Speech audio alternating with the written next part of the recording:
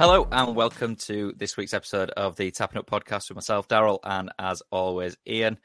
You've been on a bit of a venture this weekend, haven't you? Which is why this has been released late again. Well, some of us have got social lives, mate. You know, been out on the smash, making me feel old. But 20 years since I graduated university, so me and the lads went back to the site of where it all began for a little weekend session down in Exeter. Good little session. Well, you said that it was eye-opening, didn't you? Yeah, it just totally changed. It was completely different to what would happened, really. But yeah, it was a weekend full of incident. I think you could say would be fair. Well, a female bouncer said something to you specifically, didn't she?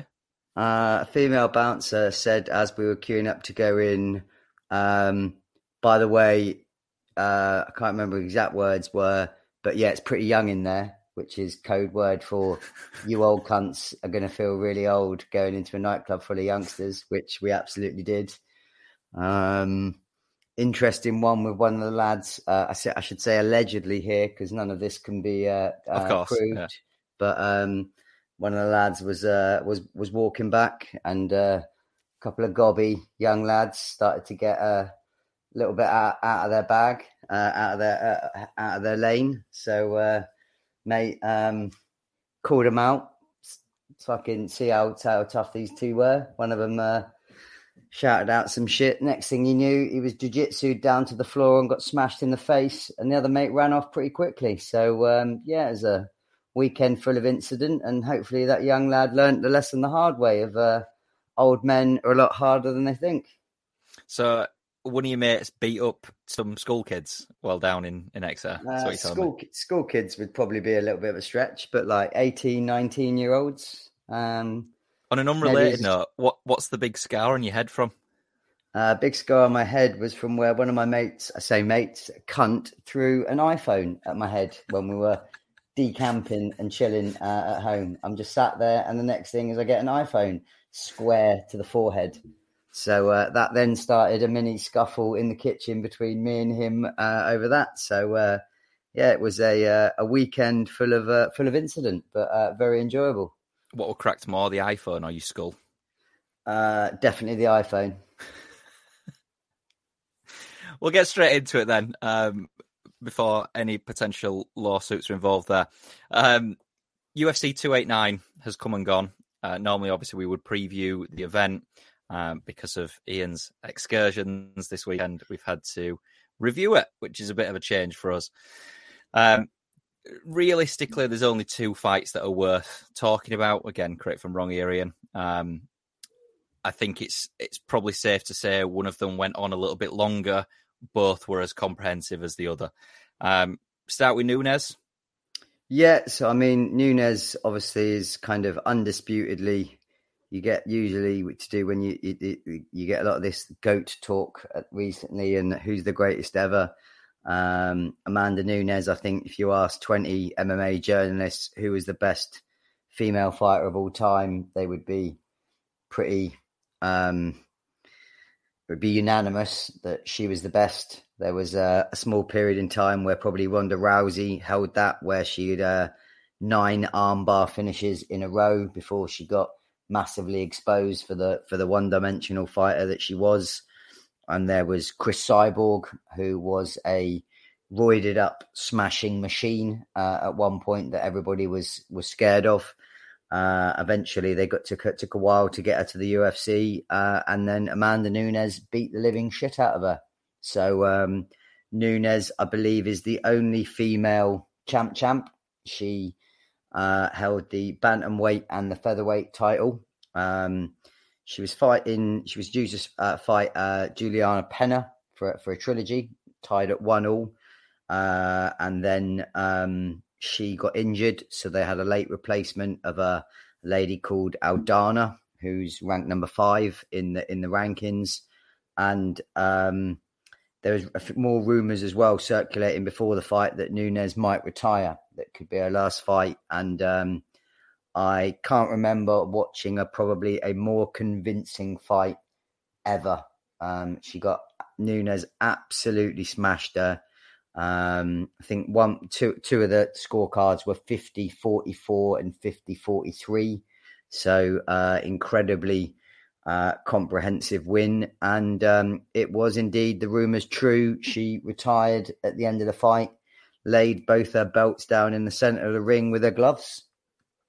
Well, it's interesting you should touch on that. And I've got the scorecards in front of me now. So 50-44, 50-44 and 50-42, 10-8 rounds.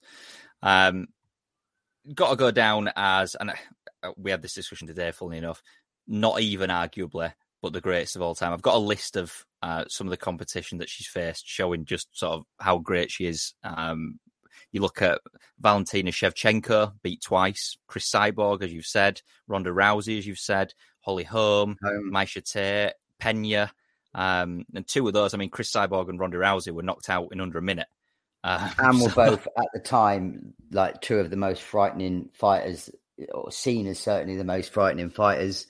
I mean, not to detract in any way from what she's done, because I think it will be a very, very long time before anyone it comes even close to her as being the GOAT. But the sad thing, obviously, with women's MMA, still kind of it, maybe not quite in its infancy, but still not quite as popular, shall we say, as the men's game.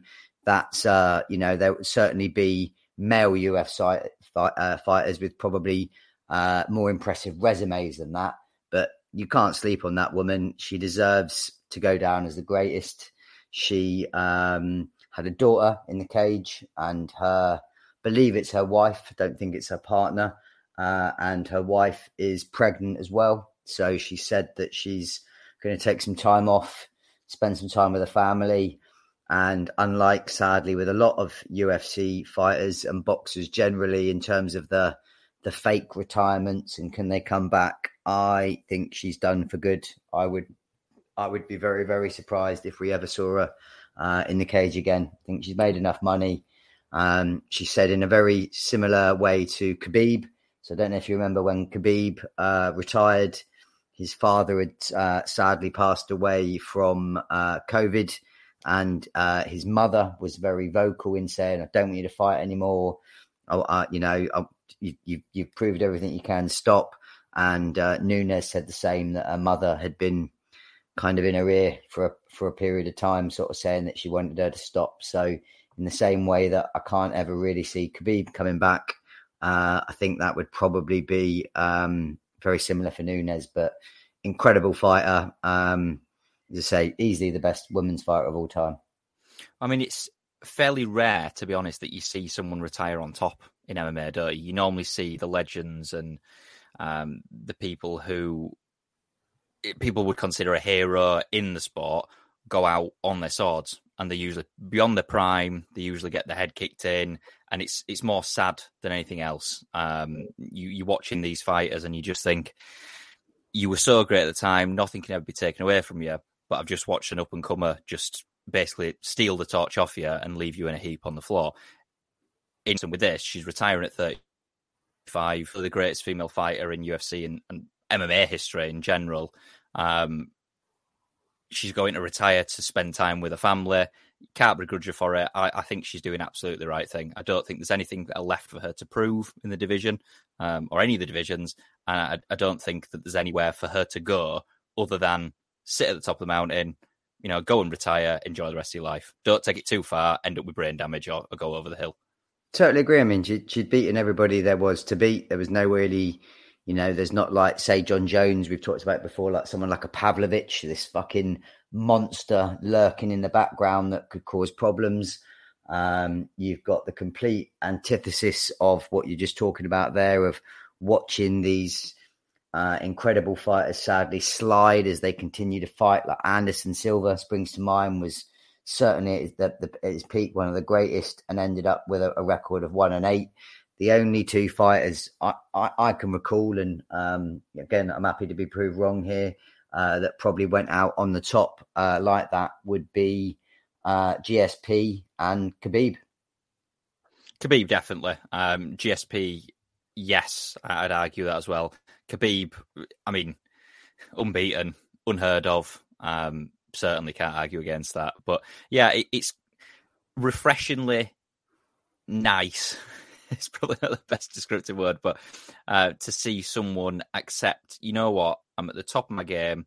I don't need this anymore. I've got a family to go back to. I've got more important things to do. I don't want to push it to the point that, my ears are battered. I can't hear properly. I can't speak. You look at Nate Diaz, for example. Now, nothing against Nate Diaz, but you listen to him do an interview these days, and he's mumbling, and you worry if there's something a bit more severe in terms of, future brain damage. There's only so many times you can get your head kicked in, quite literally, before it does long-lasting damage. So, yeah, I think it's nice to see, and I'm happy for her to go out as she has done. And as I say, she's got nothing left to prove. On the flip side, I think I was going to say the only thing for me, selfishly, is it is depriving MMA of the best woman fighter. I love to watch her fight. Watching her, she was a smashing machine. Purely from a personally sort of selfish fight, it definitely diminishes both of those divisions in terms of bantamweight and featherweight. That there's not any really sort of super obvious contenders. Julia Penna would probably be the most obvious at featherweight, and as I say, I always enjoyed watching her fight because she brought it as well. She was not one of these sort of play it safe, very defensive fighters. She would go all out. So I completely agree with you. I think it's very admirable that she did what she did and how she did it, but there's that slightly selfish part of me that wished wanted to see her fight a little bit more. And I'm sure if we're totally honest, both the majority of fighters, say top 5 fighters in both those divisions, probably threw a party on Saturday night that now they've got a chance of having a far easier fight and a run at the belt as well. Absolutely. And I think exactly that. And that's why, whereas I would tend to agree with you from the selfish point that it would be nice for her to continue fighting, I'd also flip that round and say, yes, she's clearly at the top of the game. She's clearly better than everyone else. But does that make for more compelling fights to just watch someone who is essentially a juggernaut just steamroll through everyone because no one else is on a level? So you're going to get more competitive matchups, but I completely agree. You're losing a fantastic fighter, but for the right reasons, thankfully. Just on the flip side of that, as I say, we were talking about scorecards earlier on. I've got scorecard for Oliveira and Dariush. It's blank. Why is it blank? It didn't even last a round. That would be why. And I mean, but Dariush has been one of those fighters that slightly boogeyman-esque in terms of he was on an 8-fight run, a smashing machine, not great to watch. As again, we've discussed him in previous podcasts, that very, very good wrestling. He would get you down, and incredibly strong, massive guy. I mean, if you saw how big he looked after the weigh-in in terms of hydration, he was fucking huge for lightweight, how much he put back on with a record of 22-4-1. And when you then look at Charles Oliveira, his record at 33-9, on paper, not quite so impressive, but Oliveira absolutely smashed him. And Oliveira is another one that is a very, very clear record holder in the UFC. So he has the most submission victories ever with 16. And he also has 4 knockouts to his name as well. So 20 finishes in the UFC, which is also a record. Well, he wants the Islam rematch, didn't he? He called it out very, very quickly. And has essentially said, I want that rematch. He said a few days before the events at 289 that it wasn't him in that loss to Islam. So essentially saying that he wasn't feeling right, he wasn't there, and in a rematch he would take that. I'm curious as to what you think about that. Do you think he has a chance to take it? Well, he obviously has a chance, but do you see him realistically winning?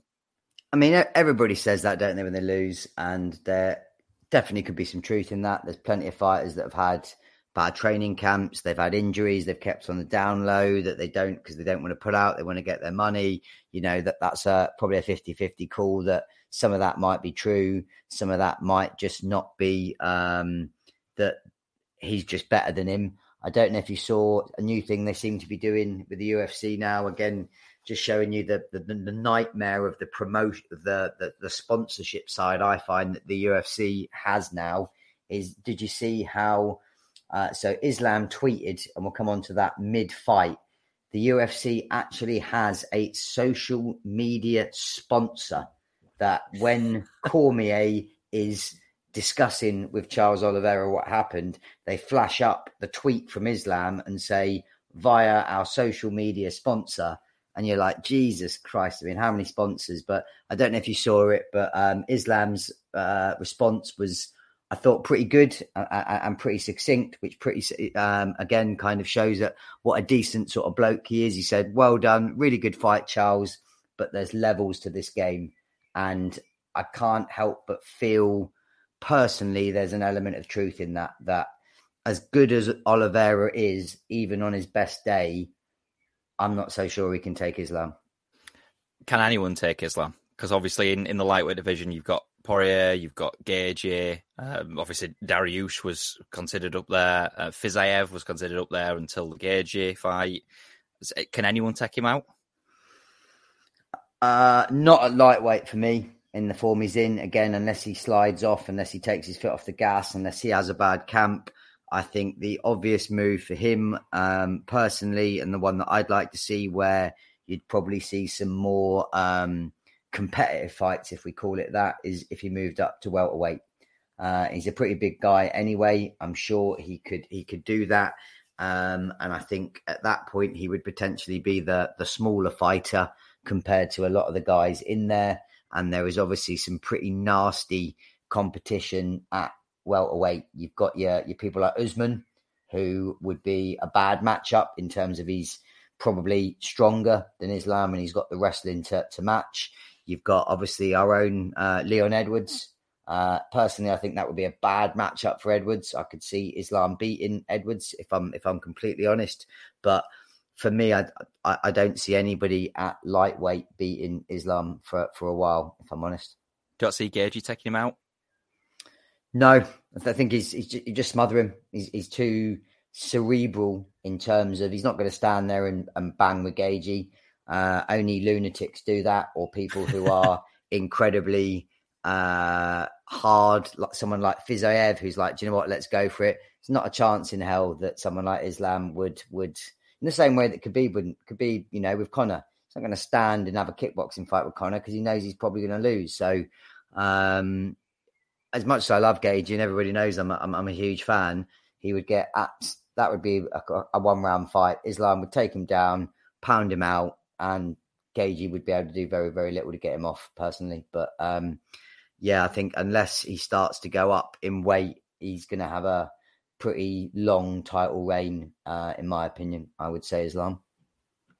Have you caught up with The Ultimate Fighter? Yeah, I have, and I think, did I not give you a spoiler alert? Because I've watched the 2, you've only watched the first one. So I have seen, but I have watched the first 2.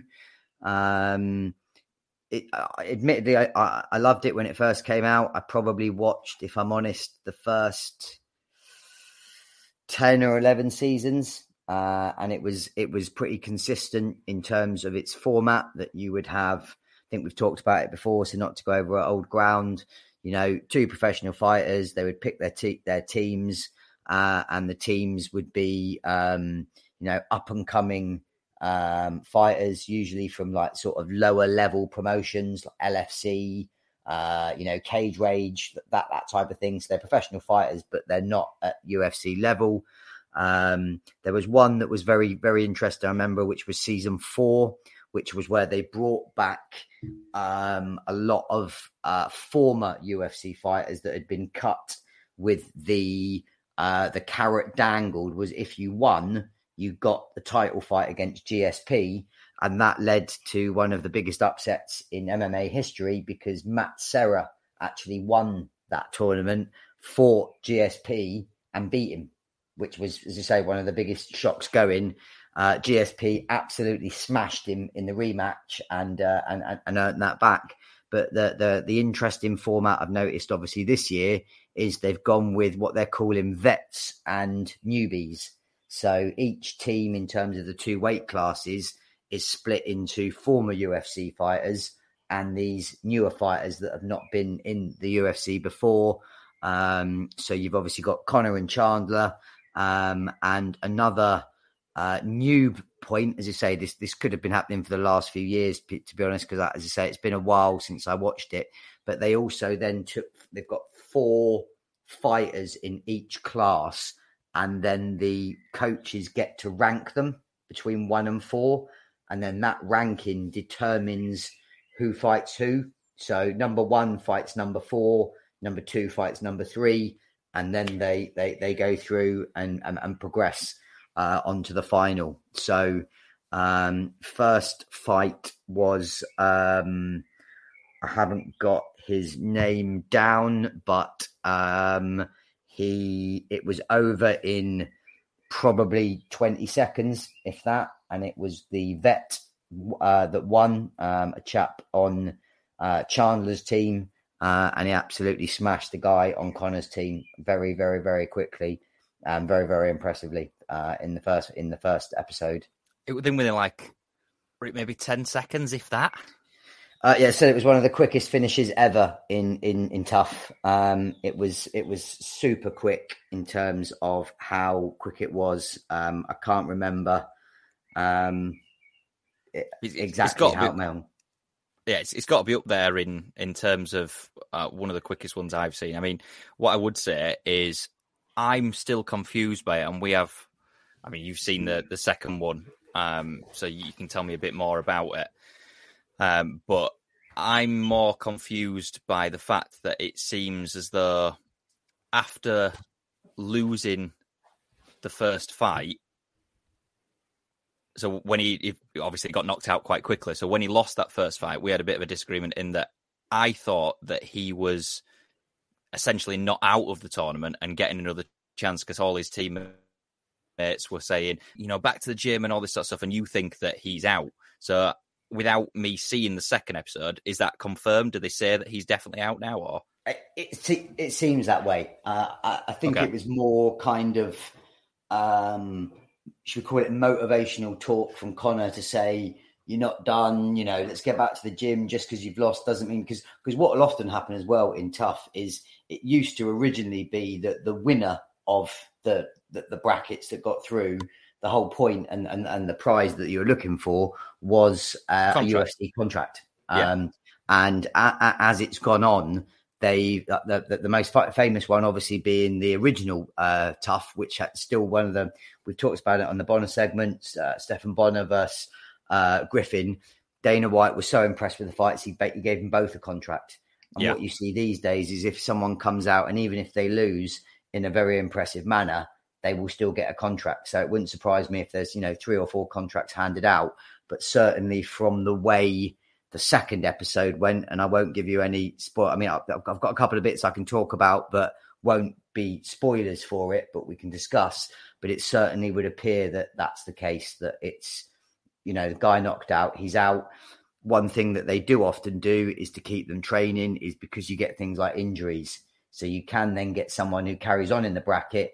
There's some kind of injury that then puts them out, and they'll put one of the fighters who's lost back into the bracket to carry on. But it certainly seemed that was it. Once the guy had lost, he was out. I mean, I'll let you spoil on fault for not catching up. So give us a bit of a rundown on the second episode. So the second one was a weird one in that they had the first, so the second fight was ready to go. And then on the day of the fight, the doctor comes in and stops it and says, no, the guy can't fight. And everyone's like, what's the injury? I could give you a million guesses, and I bet you'd never guess what the injury was that stopped the fight, because I've never heard this in my life. The injury was a cold sore. I'm not even joking. A cold sore round his mouth. Now, the only thing that I can possibly think of is them being nice, and it looked more than a cold sore, and I wondered if it was a staph infection. I was going to say, it sounds far more like a cold sore. Why wouldn't they just say that? But I mean, I've literally never, ever heard of a professional MMA fight not called off because of a cold sore. So what they did was they kind of rejigged weeks 2 and 3. So they moved up the fight that was due for number 3 to this week and moved the guy with the cold sore and said, look, if you take these antibiotics, you should be all right to fight next week. You felt really sorry for the two guys because they'd both obviously been through a weight cut.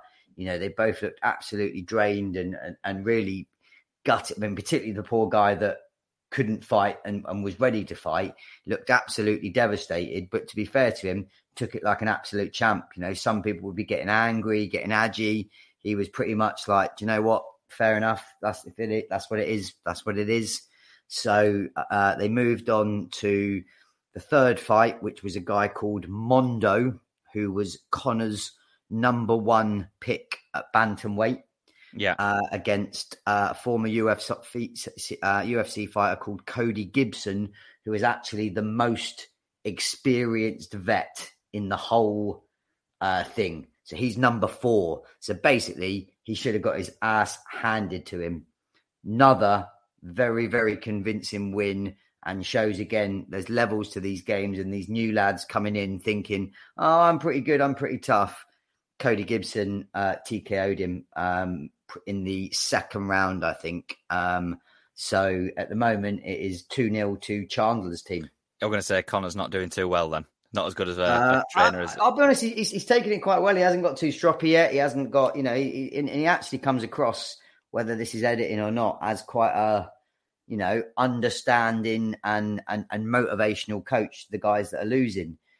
You also see a side of Conor, which is often not the case given the kind of persona that he often has and is given, but he's in the house a lot. He's making friends with all of the fighters, including the guys on Chandler's team. He's not, very split loyalties. There's some really nice footage of him. He's obviously got his proper 12 out and he's drinking with the lads, but there's some really nice sort of clips of him chatting to people about pictures that they've got pictures of their family and why they're fighting. And it was actually quite refreshing to see, like, quite a compassionate and caring side of Conor, which I'm sure is heavily done for some editing and the UFC's benefit to make him look good. But yeah, Conor comes across in the two I've seen so far very, very well.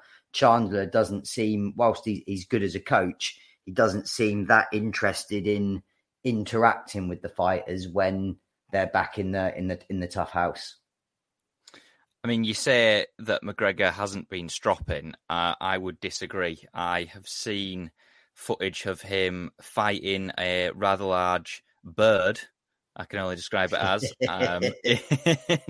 in the basketball match between Miami Heat and I can't remember the other team that they were playing. But Bernie the bird, is it? But is in the hospital. It was sparked out.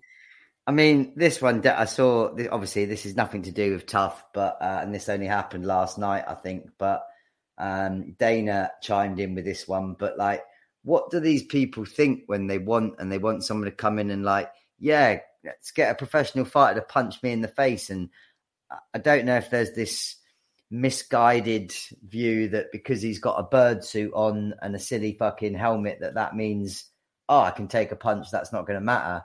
But the thing that I couldn't quite understand about it is McGregor cracks him and this guy goes down and then he hits him with a fucking hammer fist while he's on the floor as well. So that one, I'll be honest, that again completely goes against the nice side of Conor that you've been seeing in the Ultimate Fighter, and just seemed an incredibly bad call all the way round in terms of doing that. But I mean, I would say I don't think he actually was supposed to spark him out. I get the feeling that it was one of these where it's like, oh, Conor, do us a favour, you're not be really funny. Just pretend to swing at him and then just don't actually connect. And clearly it's gone wrong, whether the guy stepped forward or whether he's overthrown the punch. Oh, no, from what I saw, he just cracked him. I mean, the bit that lives with me that I thought was fucking hilarious is watching the mascot get dragged off by his feet. So he's clearly out cold and he's just getting dragged off the court, sparked out. But someone a lot smarter than me would have to explain the rationale in doing that and what the benefit or idea behind that was. Last bit on UFC then this week and MMA in general. Poatan allegedly been promised a 205 title fight if he wins his next fight. Indeed. So we talked about this again. He's fighting Blachowicz. Again, no joke, and certainly someone not to be messed with. Very, very powerful puncher. And the feeling you're going to get is that will be the next title fight. So they've already said, given the very honourable way that Prohaska gave up the title when he was injured, and obviously Jamil Hill came in and surprised everybody against Glover and took that title, and have pretty much said as much, that Hill Prohaska is the next fight. But yeah, according to Dana, Poatang, if he beats Blachowicz, will be the next fight for that title. And again, be interesting to see how well he does, not having to do the savage weight cap that he does. But one thing I did see, I don't know if you saw this, but I don't know if you saw, there was a picture of Poatang next to Tyson Fury. Did you happen to see this? No, I haven't. Jesus Christ. Given that Tyson Fury is supposed to be 5'9", and my understanding is that Poatang is 5'9". Sorry, 6'9". Oh, good. And Poatang is supposed to be 6'4". Poatang looks fucking huge. Now, I don't know if he's wearing heels or he's got some shit on like that, but there's a picture of them next to each other, and there looks like barely an inch or two difference between the two of them. Poatang looks huge. So he is a bad matchup for anyone. And as you say, I almost want Hill Prohaska to happen quick, and Poatang to win, so that we can move on to see Poatang and how he handles the 205 division, because he could be the Nunes of that division, and the John Jones-esque take over that, and then just be a nightmare to beat. Prohaska Pereira does whet the appetite quite a bit, doesn't it? That the idea of that fight going ahead, I can imagine will sell quite a number of tickets and a number of PPVs. Yeah, absolutely. But again, I mean, obviously, his nickname for Jamal Hill is Sweet Dreams, and I think more and more people still sleep on that guy. That guy is incredibly well rounded, and strikes me that he's in that phase of his career where every day he's learning and improving, and all the time that Prohaska's still healing, he's just getting better. So as much as I like Prohaska, I'll be honest, if I was having a bet on that, I think Jamal Hill wins that one. I mean, we slept on him last time, didn't we? I think we both said Hill's got absolutely no chance here, and then all of a sudden, hang on a second, champion. I think that was someone else said he had no chance. I think you said it.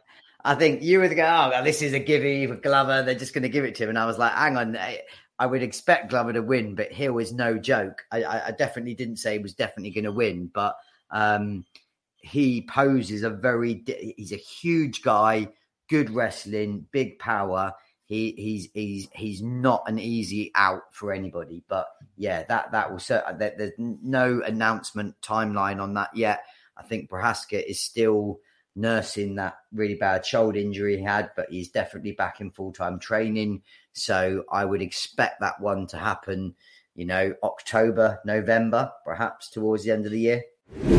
Greatest of all time, being joined by Messi in his club, isn't he? David Beckham, the greatest of all time, has pushed to make sure that he's signed Lionel Messi for Inter Miami in the MLS, so he's going to get a nice holiday. Yeah, interesting one. I mean, I've got to be honest. I'd much prefer. I wanted him to go to the MLS as opposed to Saudi Arabia, where he's just going to be pointless and just raking in money. He's got enough billions in the bank. He doesn't need any more money from that point of view. From the competitive standpoint, the MLS isn't the most competitive league in the world, but it's certainly infinitely more competitive than Saudi Arabia. So I've got to be honest. I was pleased about that. What I quite like is that they are, well, for a start, they bounced Phil Neville, because can you imagine Phil Neville managing the world's greatest ever player? That would be the ultimate joke. But the interesting news I read that seems to be coming out is that Miami are really going for it, and then they're going to really try and build a team around Messi. So not only are they trying to pick up Busquets on a free, because he's leaving Barca this year as well. They are then trying to get Angel Di Maria from Juve on a free, and they're even trying to get Luis Suarez over from Gremio as well. And I'll tell you what, you put them four in a team in the MLS, you might as well just hand the trophy over to Miami, I would say, even though they're bottom of the league at the moment. But that would be a pretty impressive team in the MLS. I can tell you don't listen to me because I've just called David Beckham the greatest of all time and you just completely blanked me and ignored me. Because it was such nonsense that I thought it didn't even justify a response. But yeah, you raise a good point. Inter Miami are very sort of rock bottom at the moment. They've lost 12 games all season, only won 5, not drawn a game all season, which is a strange stat. I think like 7 points off the final series playoffs, which makes me feel sick to say it out loud, and that's what it's called. But yeah, they've got a lot of work to do. Any real surprise there, given they had a Neville in charge? Is that not what you'd expect from someone managed by Gary or Phil Neville? Has he got a job in Canada? Did I misread that? Has he gone to join the Canadian staff? I hadn't seen that. I couldn't confirm or deny that, but I hadn't seen that. I'd be surprised if he got a job ever again, given how dog shit as a manager he is personally. But yeah, as a coach for Canada, the Canadian national team. It'll be interesting to see. I don't know. The one thing I don't know, I've got to be honest, is how quickly Messi joins in terms of, is it immediately and, he's available for the next game and bang in and he gives them a chance to try and get into those playoffs? Or is it a case of building that team ready for next season? I'm not sure about that. I've got to be honest, apart from him signing. But I'd say personally, I'm glad that he's joined the MLS as opposed to Karim Benzema joining Ronaldo in Saudi Arabia, joining Al Ittihad for 400 million apparently for a 2-year deal. Well, I mean, you look at some of the values that are being bandied about, and there's people like Kante as well that have also been apparently offered these mega sums. 86 million Kante for a 2-year deal. Mental. But what I would say is, just back on Messi, I know that there were rumours that they were being offered $1 billion or something ridiculous to join over the year or the 2 years. There was a report from Forbes today which says that his MLS stint contributes to Adidas's growth story, means that it will tack on about $7 billion in market value, according to their analysis, just because of him joining Inter Miami. It's absolutely ridiculous how much that guy runs football, even at his age now.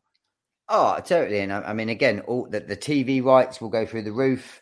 The sponsors for the team, for the rest of the league, wanting to watch Messi and things like that.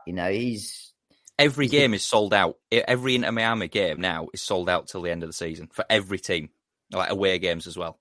But it's mental. Is it particularly surprising when they've just signed the world's greatest ever player? I hear what you're saying, but that doesn't really. I've got to be honest. That comes as no shock to me whatsoever. Here's a question for you then, just before we go on to talk a bit further about the Saudi League as well, and the same question will be posed for the Saudi League. We've seen this happen quite similarly. Anyway, almost the same vein as the Chinese League tried this a few years back, in which they basically thought, right, we're going to go out, have this marquee player rule. We're going to sign all these random players to try and join. I think Willian went at one point. I'm trying to think, did Hulk go at one point as well? All these types of players, loads of publicity. Oscar, I think, after the stint when he did quite well for the Brazilian national team and at Chelsea, everyone saw it as the new league that's going to be arisen. That don't make any sense. But anyway, and then it died. It died a few years after that. You don't really hear about the Chinese League ever again. Or you haven't heard about the Chinese League for quite some time. The Saudi League are now trying it. Now, obviously, we've seen that they've invested quite a lot of money in football in general. Newcastle's quote-unquote fairy tale story. I don't think so. But anyway, do these transfers, to the point that I was trying to make, do these transfers, specifically Messi as well, especially Messi, heighten the stature of these leagues to the point where when they go, and Messi obviously only has a few years left, Benzema has only a few years left, Kante, if he goes, only has a few years left. When they go, and once they retire, are those leagues still going to be very popular, or are we going to see a very sharp hill, very sharp projection looking like it's really popular, then as soon as those players go, it goes off a cliff again? Saudi, I think, yeah, because I don't think they can continue to attract the type of players that they are and pay those sort of monies, and especially the age demographic of the people they're getting, 36, 37, 38. Does anyone really care? And does anyone really... put it this way, if you suddenly flick on your TV and Al Ittihad are playing Al Nassr, and that means Benzema's playing Ronaldo, are you going to watch that? I couldn't give a fuck. I'm not watching that. Whereas I would watch Messi and some of the games in America. I think America, because of the lifestyle that you get, the fact that these players, even though they are incredibly famous elsewhere and get mobbed, particularly some of the places like when they go to LA, they're still seen as maybe not A-list celebrities because you've got movie stars and people like that. So they seem to be able to live more discreet lives, if that's the right word to put it. So I think America has a better chance of continuing to build on those signings and carry on. The only thing I'd point out, I think that's worth mentioning about the Chinese league, where they fucked up was they really went for it. And what you had was obviously a lot of Chinese companies were buying teams and bankrolling them. So a lot of these Chinese corporations, because they bought Wolves, didn't they? They did, but you had, I'm trying to think, there was a company called Sunning that also bought Inter Milan. You had a lot of these, again, most of us wouldn't have heard of them, but they're huge billion-pound corporations in China and were buying teams. Where that suddenly went wrong and completely fucked their league was because of the amount of money they were splashing and paying and doing that. The Chinese, and it was almost causing an impact to the league that every team was filling the team with Brazilians and foreigners rather than sort of homegrown Chinese talent. The Chinese league saw it in their infinite wisdom to bring in this tax. And the tax was basically whatever 50% of the value you paid as a transfer fee had to go to the league. So when people will be getting bought for Hulk, I think got bought for something like 50 or 60 million. They then had to pay 30 million to the league. And that you can almost trace the whole decline of their league to the moment they brought that rule in, because it just became too expensive to carry on buying all of these superstar signings. So I think China fucked themselves by trying to be too clever there. If they had not brought that in and it had carried on in the vein that it was, I could have seen that league carrying on building and them getting more and more players and probably being more established now than it was and not dropped off the face of a cliff. I mean, the only two players that I know of any note that still play in China is Oscar does still play there. And Fellaini still plays there as well. Christ. But yeah, I think that for me was the difference with China. That was where they went wrong, trying to be a bit too clever. And I get it. It was causing an impact on the youth system of the Chinese. The Chinese players weren't coming through because they're buying all of these foreigners. But that was a really bad decision on their part for me. We've mentioned earlier Nunes retiring from UFC. We've also seen, can we say legend? I mean, it'll go down in the history books. Ibrahimovic has retired at 41. Personally, I'd say it has to be a legend. I mean, if you look at his CV in terms of teams that he played for, I'd pose the question to you. I'll give you a quick rundown in a minute. Is there a player that's ever played for a better selection of teams than he played for? Ajax, Juve, Inter, Barca, AC Milan twice, PSG, Man United, LA Galaxy. All right, ignore the last one. But is there a player that's ever had a CV as good as that? What's his name? Oh my God, gone completely blank. Choupo-Moting?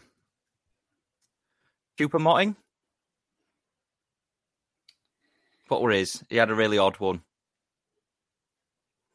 Stoke and PSG, that's the one. And Bayern Munich. Yeah, not quite the same level probably. But I think he's got to go down as a legend. I mean, he'll probably be, apart from all of his shenanigans and, talking about himself in the third person, how can you never forget that overhead 35-yard goal against England? Makes me feel sick thinking about it. In the Euros. And I had a quick look. His overall record, 186 games, 511 goals, which is pretty impressive. At PSG, admittedly, that was the point. He was the focal point of the team. That's when they were absolutely smashing the league because it was dog shit. But he had 180 games and 156 goals. So I would, legend gets probably banded around a little bit too much these days. But for me, he must be close to that.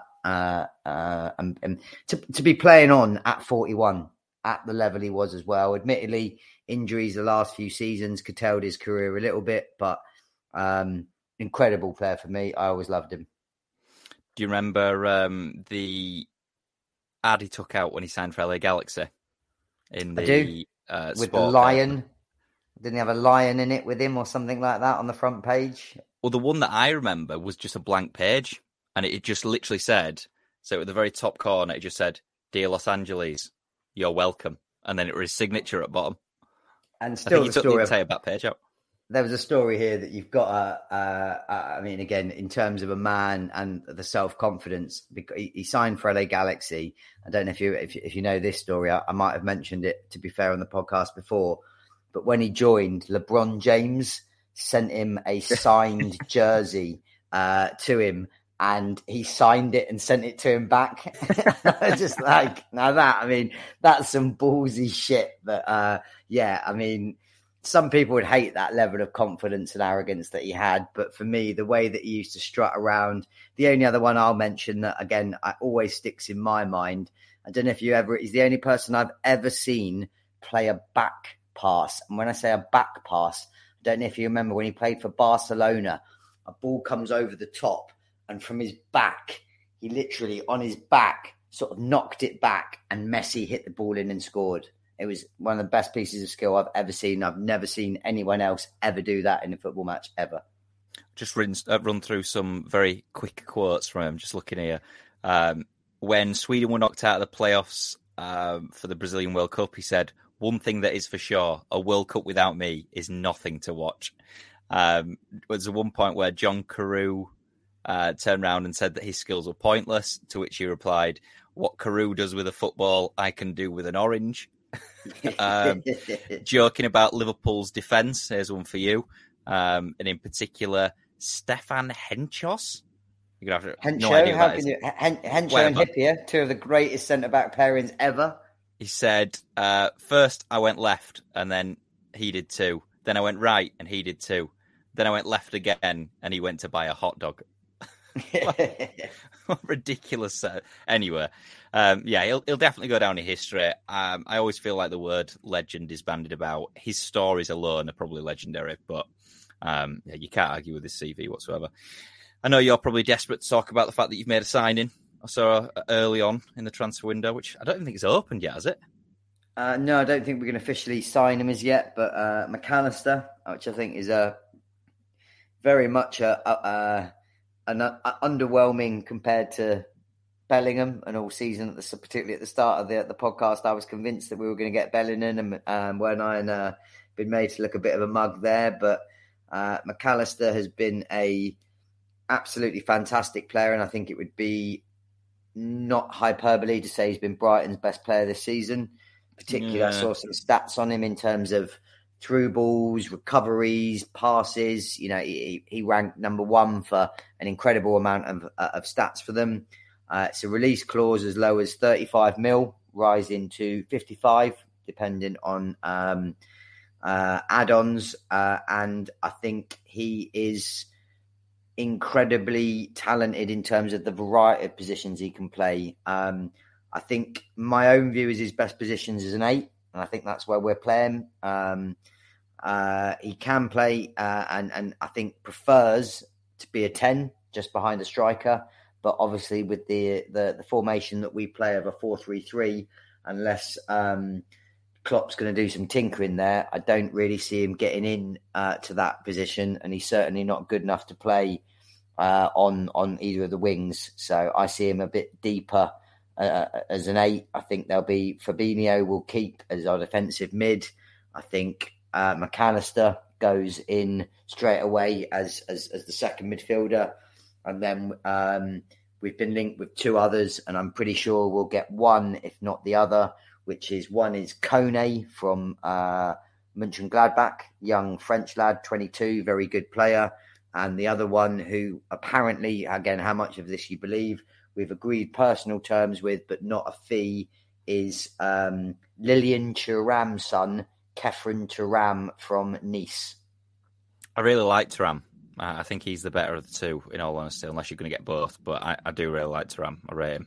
I think both would be a little bit over the top for me. I know we've lost a few midfielders in Milner, in Oxlade-Chamberlain and Keita, but I don't really see the need for us to spend all that money on those 3, because I don't think he would play. All 3 would play immediately. I still think he would play Fabinho, but one of those 2, and I would agree with you that Thuram would be the one that I'd go for. But I think McAllister, Fabinho, Thuram, that adds a whole new dynamism to our midfield that we've been lacking this season, and would instantly put us back in with a pretty good chance of, top 3 next season. I mean, weirdly, Romano, big fab, says that you are going for 2 midfielders anyway. So whether you go for one of those 2 and then a younger midfielder and someone that you might bring into or blood into the squad, that would probably make sense, considering a majority of your more recent signings have been a little bit older, obviously, with the exception of people like Gakpo. And then you want a centre-back, apparently. I think you've done it completely wrong, in all honesty. I think you should have looked at who Brighton are going to replace McAllister with and gone for him, because the way that their scouting network is, they're probably going to pull out some, £500,000 signing, and he's going to be worth about £1 billion next season. I see your point, but haven't they already done it? Haven't they got that Dahoud on a free from Dortmund? There you go. So they've not paid anything, and he'll be worth £1 billion next season. But he definitely wouldn't go anywhere near my team at Liverpool. But talk of, obviously, Bellingham has signed for Real. I think we can't escape that point. That felt like for the last few months was by far and away the most obvious move. I'm still interested to see whether he goes immediately into that team, given the young quality of midfielders that they've got in terms of Tchouaméni, Valverde, Camavinga. They've got an incredible team there. But I had a quick one for you, a little stat I pulled up. Whether you want to have a few guesses here or I just run through them, but I've got the top 10 most expensive teenagers of all time, and some are pretty obvious and very, you think, yeah, they were deserved, and that was the case. There are a couple on there you think, what the fuck were people thinking of when that happened? Mbappe, how old? Mbappe's got to be one, hasn't he? Mbappe, number 1, 180 million euros. But yep, correct, number 1. There was the kid. Been on number kid, 2. Been on loan at Chelsea, number 2. João Felix, 126 million from Benfica to Madrid at number 2. The kid who went to, I keep saying kid, went to Wolves, and I don't think he actually played for him. I think he got loaned straight out. Did they get him from Porto? And he was supposed to be a revelation. I'm going to give you massive props here because he is on there. I never would have got it. And he is the biggest and the most absolute ridiculous name on the list. Fabio Silva, number 8, 40 million from Porto to Wolves at number 8. He spent last season on loan, didn't he? I'm trying to think where he went. It was Anderlecht. This season, he was that bad at Anderlecht, they bounced him to PSV. Yeah. He was that shit at Anderlecht for half a season, but that's a great shout. I didn't think you'd get that one. Number 3, Dutch player, incredibly good centre-back. Need more of a clue.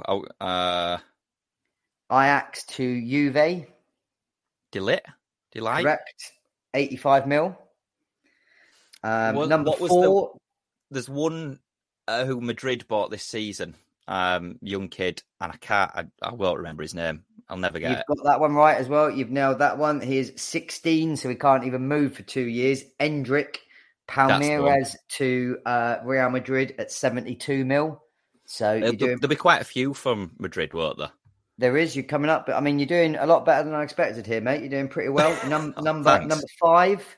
5 caught me by a bit by surprise. I'll be honest. I'm not sure you'll get this one. French. More of a clue. Scum. From Monaco. Martial. Correct. £60 million. Is that how much he was? That's how much he was. I remember him coming on his debut, scoring 2 goals against Liverpool and being completely dog shit for the next 7 years. Because Martin Tyler nearly spunked his pants, didn't he? When he were... He did. Oh, yes! Like that. But he was number 5. Number 6 is another one of your Brazilians, Santos to Real Madrid, 45 mil. Rodrigo? Correct. Number 7, the other obvious one to Real Madrid, Brazilian, 45 mil. Vinicius Junior? Correct. 8 is Fabio Silva, who we've already talked about. Number 9 was a surprising one for me. English fella, left back. No, I don't know this one. Luke Shaw, 37.5 mil from Southampton to Man U. And number 10 was Rooney, 37 mil from Everton to Man U. I pat myself on the back. I thought I did quite well there. You did very well, mate. I'll be honest, no way in the world. I put my knowledge up against a lot of people with these things. There's no way in the world I would have got Fabio Silva. I think I would have got a few. The one just on that really excites me. I don't know, again, how much you've seen of him, but Endrick, he looks fucking amazing. That he will be the best player in the world within 3 or 4 years easily.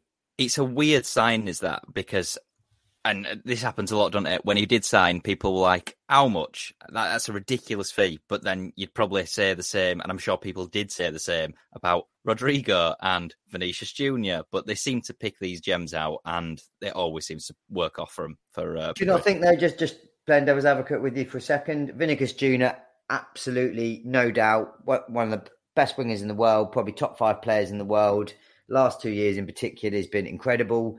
Rodrigo, for me, I think still has quite a lot to do. His numbers in terms of his goals, contributions and assists, I personally don't feel he's ever got... Still young, plenty of time to do that, but he feels a disappointment to me compared to when you're looking at that he's the same age as Vinicius Junior and what he's done. I would question him that I don't think he's quite at that level yet. But Vinicius Junior's incredible. But I expect Endrick to go on and better that personally from what I've seen.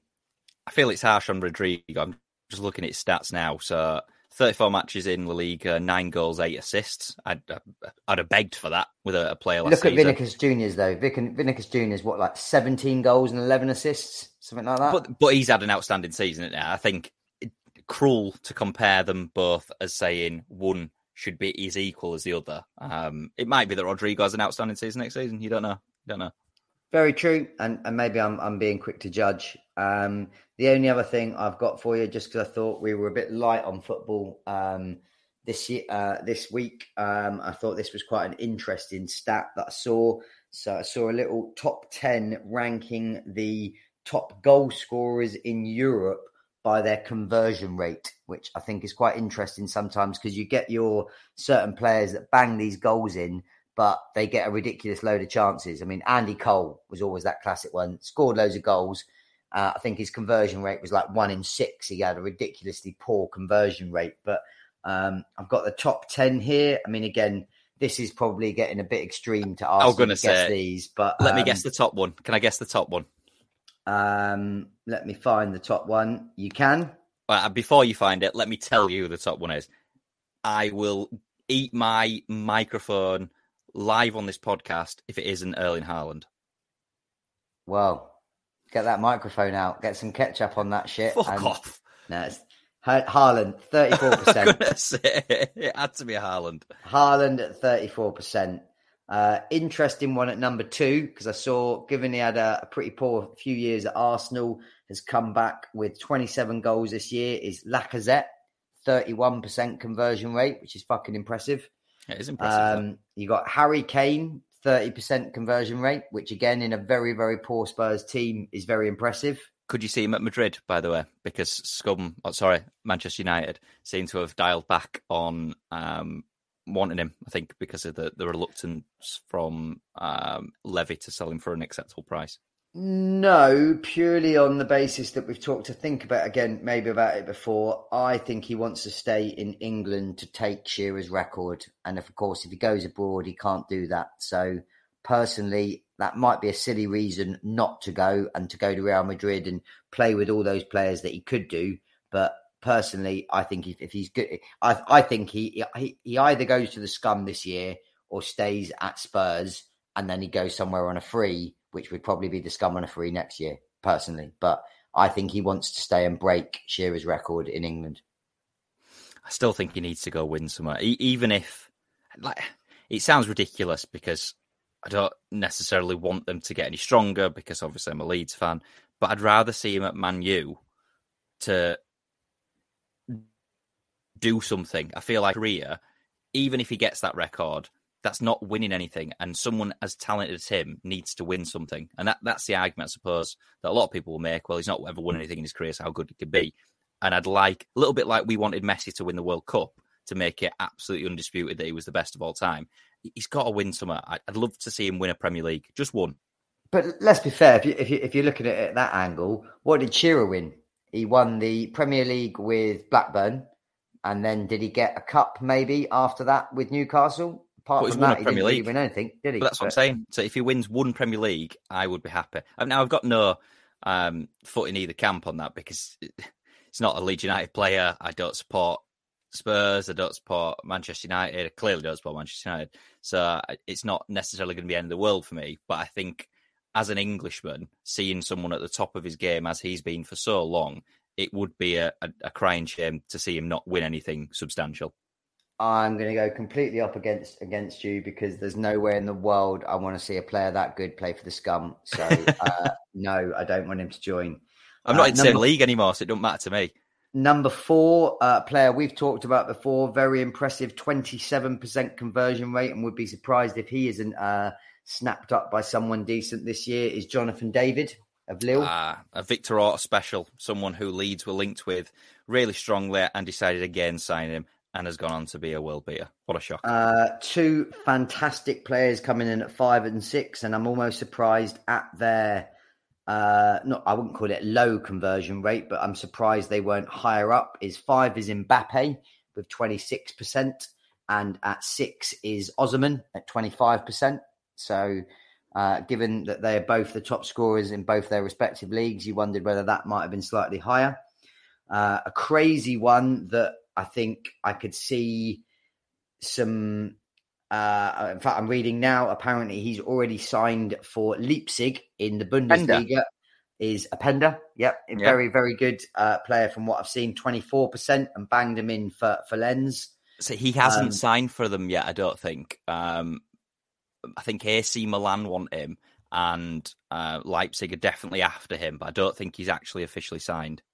You may be right. I may have read that wrong, but it says set for a move to Leipzig, but we'll see, is what it says. They're going quite desperately for him. I think I think they've put in 2 bids already. I think he's Belgian, isn't he? I don't think he's French. I think he's Belgian, but very, very good player. Number 8 is Lewandowski with 21%. Also 8, who's had a very, very good season. If not, and we'll come on to the Champions League final because we haven't talked about it yet. Poor, very good season, but didn't have a great game is Martinez for Inter, 21%. And then finally, probably the surprise package in there with a 20% conversion rate. I know a lot of teams, including AC Milan, who you say are certainly looking at him, is Balogun of Arsenal.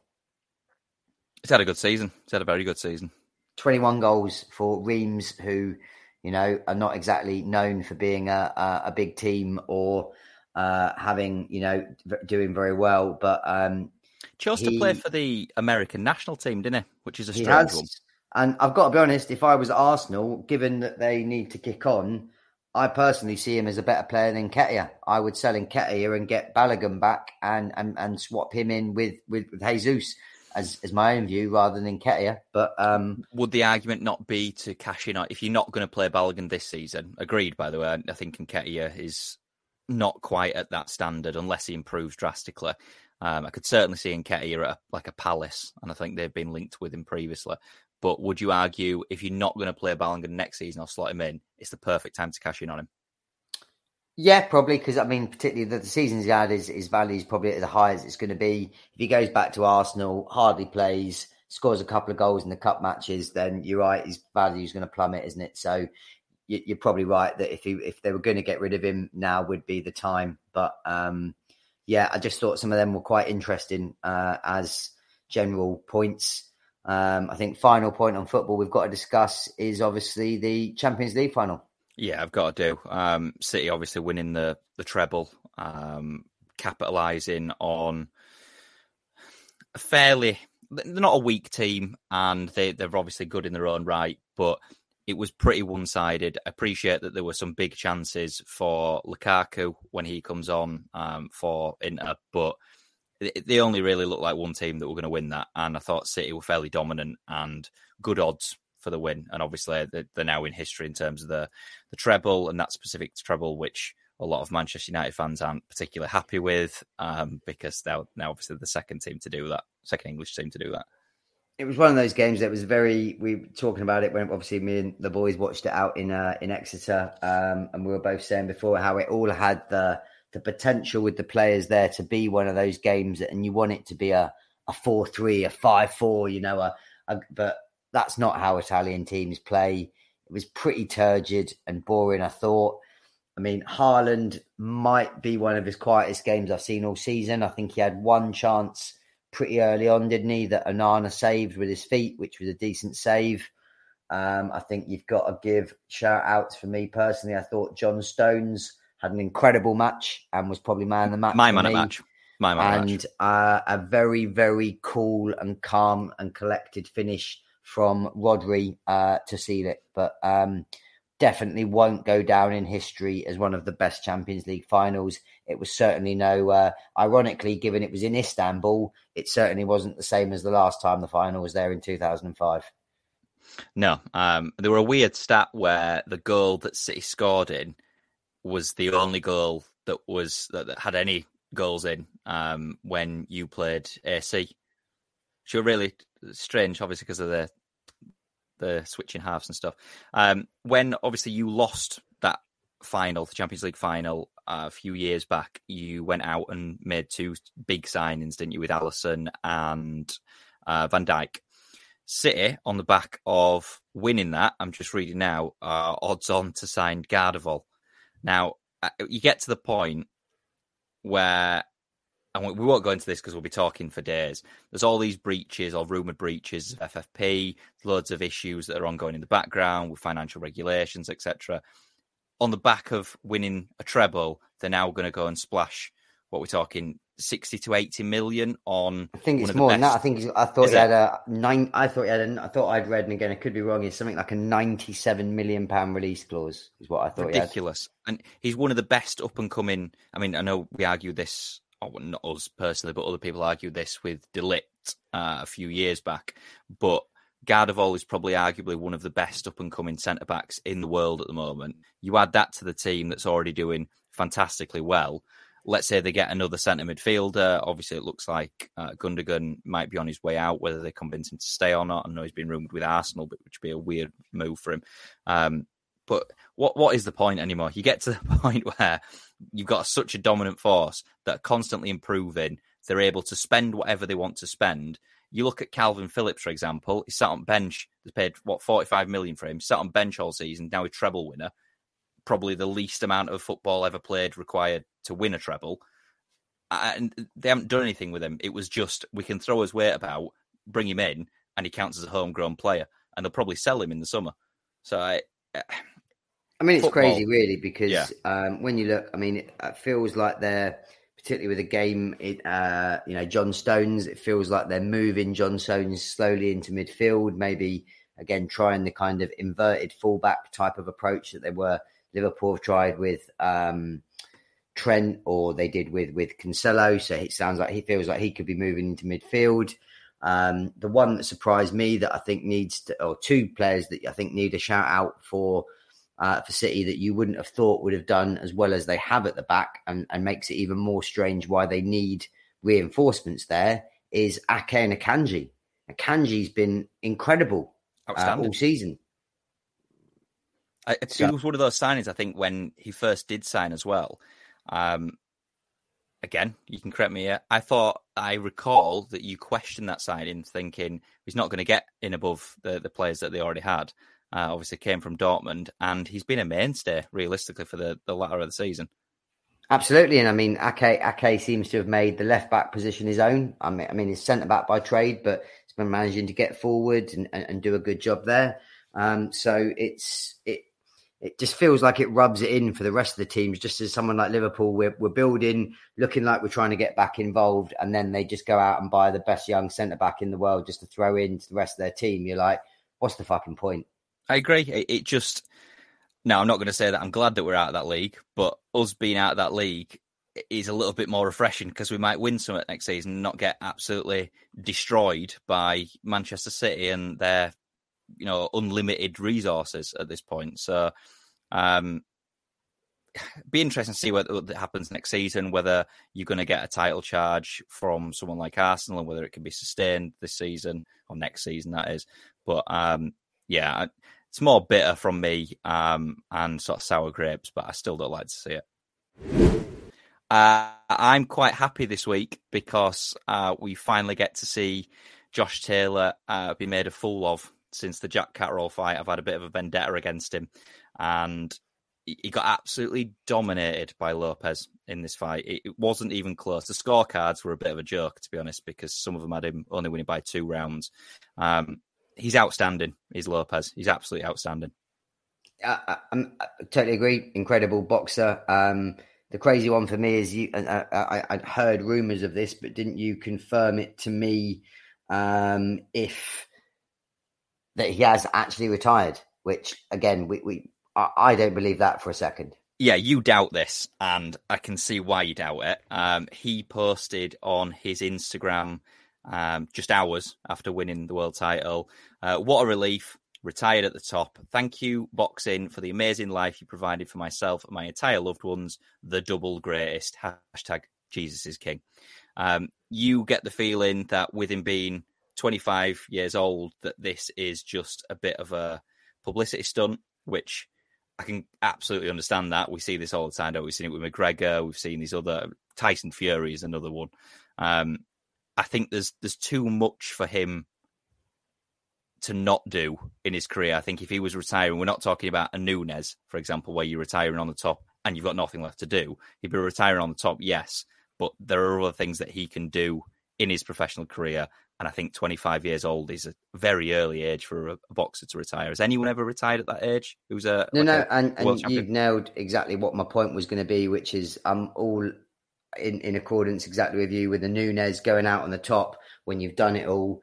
He's just won one version of the belt, the WBO. He's got a lot more to do. There's a lot of fights at that weight that he could carry on and do. And maybe I'm being cynical here. Maybe he's made enough money that, again, doesn't want the brain damage. He's got a life out, some businesses. He's got a life outside of boxing that he doesn't really need to get up and do that anymore. But for me, that's a waste of talent. I'll be quite honest, it feels like to me to retire at 25 like that. It's not a Nunes. He hasn't conquered the world. If he's retiring again as, undisputed champion, beating all comers, and that kind of thing, I get it. I would agree. And I'm a big fan of people going out on the top. But for me, he is a long, long way from that. And it feels like, I wouldn't say nonsense just to try and get a better payday, because I think he would still get a better payday anyway, but I just can't fathom the reasons behind it, I suppose would be the best way I could describe it. Well, obviously he's beaten Loma, he's beaten Taylor and handed him his first professional loss. So I think there are bigger and better things for him to go on to. I think you're probably right. He's probably a little bit at a crossroads, admittedly, because he'll probably feel like top of the world, and obviously once you've been in a fight, a lot of adrenaline runs through you, apparently. But I don't see this as a serious retirement, and we'll certainly see. On a bit of a different note, when it comes to this, so the fights in this, Josh Taylor, I am absolutely desperate for a rematch with Jack Catterall, and it would make sense for him now because his stock has obviously decreased a little bit. He's lost his titles. The rumours are that he's going to once again duck this rematch with Jack Catterall, and he's going to move up to welterweight if he can't fight Lopez again. I can't help but feel he's just trying to duck it as quickly as he possibly can, because he knows he got absolutely battered in that first fight, and I feel like it'd happen again. Don't disagree with you. As you say, I also wanted him to get his comeuppance, because he that was a blag of a result, that fight. He's one for me. I've got to be honest, doesn't really make, not that bothered about him either way, if I'm honest with you. Josh Taylor doesn't really. He's English, there's plenty of other English fighters that Scottish. Well, fucking then he's a jock. But so there's plenty of other sort of home nation fighters that I would get behind before I would care about him, really. So irrelevant, really, to me. Not that bothered either way what happens with him. As you say, more just find it a waste of talent for Lopez, and we'll see how that develops. But if I was a betting man, we'll see him back in the ring within a year. Last thing then, just to end this episode on, Mayweather is going on his world tour of his ridiculous exhibition fights. John Gotti the third. It's just absolutely comedic. So mass brawl erupted after it was waved off because of essentially constant sledging and bad mouthing between the fighters. Literally everyone just gets in the ring, descends into chaos in Florida last night, and then they all just start fighting. It was nonsense. John Gotti came out and said that Mayweather is an enemy for life. So I doubt they're going to rematch. Which is not what you want to hear from one of the Teflon Don's grandson, one of the most famous gangsters in the whole world, who ran, literally ran the New York families of the mafia for the best part of 20 years. He is not someone that I would be wanting to make an enemy of. And it wouldn't surprise me if John Gotti's on the phone to his granddad in prison saying, any guys that want to kneecap Mayweather on that one. But yeah, that did not see. I mean, there was no judges, which for an exhibition is just ridiculous, just letting the ref judge it. I didn't see it. You told me that what happened in terms of why it was stopped. I did see footage of the mass brawl afterwards, but I wasn't entirely sure why that happened. But I mean, how much more money can this man make just fighting bums? I mean, John, don't get me wrong. I'm not calling John Gotti a bum by any stretch, but he's a professional MMA fighter. Jesus Christ. He's a professional MMA fighter. He's not a boxer. He's an MMA fighter, and he's not a bad one. He was up and coming. He's been making his way through the New York sort of local scene. Probably got I can't tell you the top of my head, but a record of probably something like 8-2, 9-2. No joke. He was working his way up, putting his time in, was pretty serious about becoming an MMA fighter. So again, I don't know why he's even remotely involved in fighting Mayweather in an exhibition, apart from the dosh. Obviously, he's getting paid for it, but can't hate a brother for that. But how many more of these ridiculous exhibitions from Mayweather are we going to see before time gets called? I'd just like to issue a tapping up apology to John Gotti, who I'm sure listens to this on a regular basis. We are not bad-mouthing you, and we never would. Your family is great, and the other things that we would like to say to you are all positive, I'm sure. I've got his granddad's book. I fucking love the Mafia. The Teflon Don is one of my favourite people ever, so I certainly would not badmouth him. But I get just a strange choice of opponent for Mayweather. Fight some boxers, fight some that. Stop picking on kickboxers. Tiny little kickboxers like he fought in Japan. Professional MMA fighters. There's just the selection of people that he's fighting is just got to a point where it's just become a bit of a joke, to be perfectly honest with you. And I lose interest in it anyway. He's clearly got the most obscene lifestyle ever and just needs constant money because he owns a strip club. He's got $10,000 million cars and the rest of it. But it's just beyond the joke for me. Some of these ones with Mayweather now, they're just no interest in watching them whatsoever. Floyd Mayweather 101 these days, though, isn't it? Good time to end it, I think. So thank you all for listening, and we'll speak to you next week.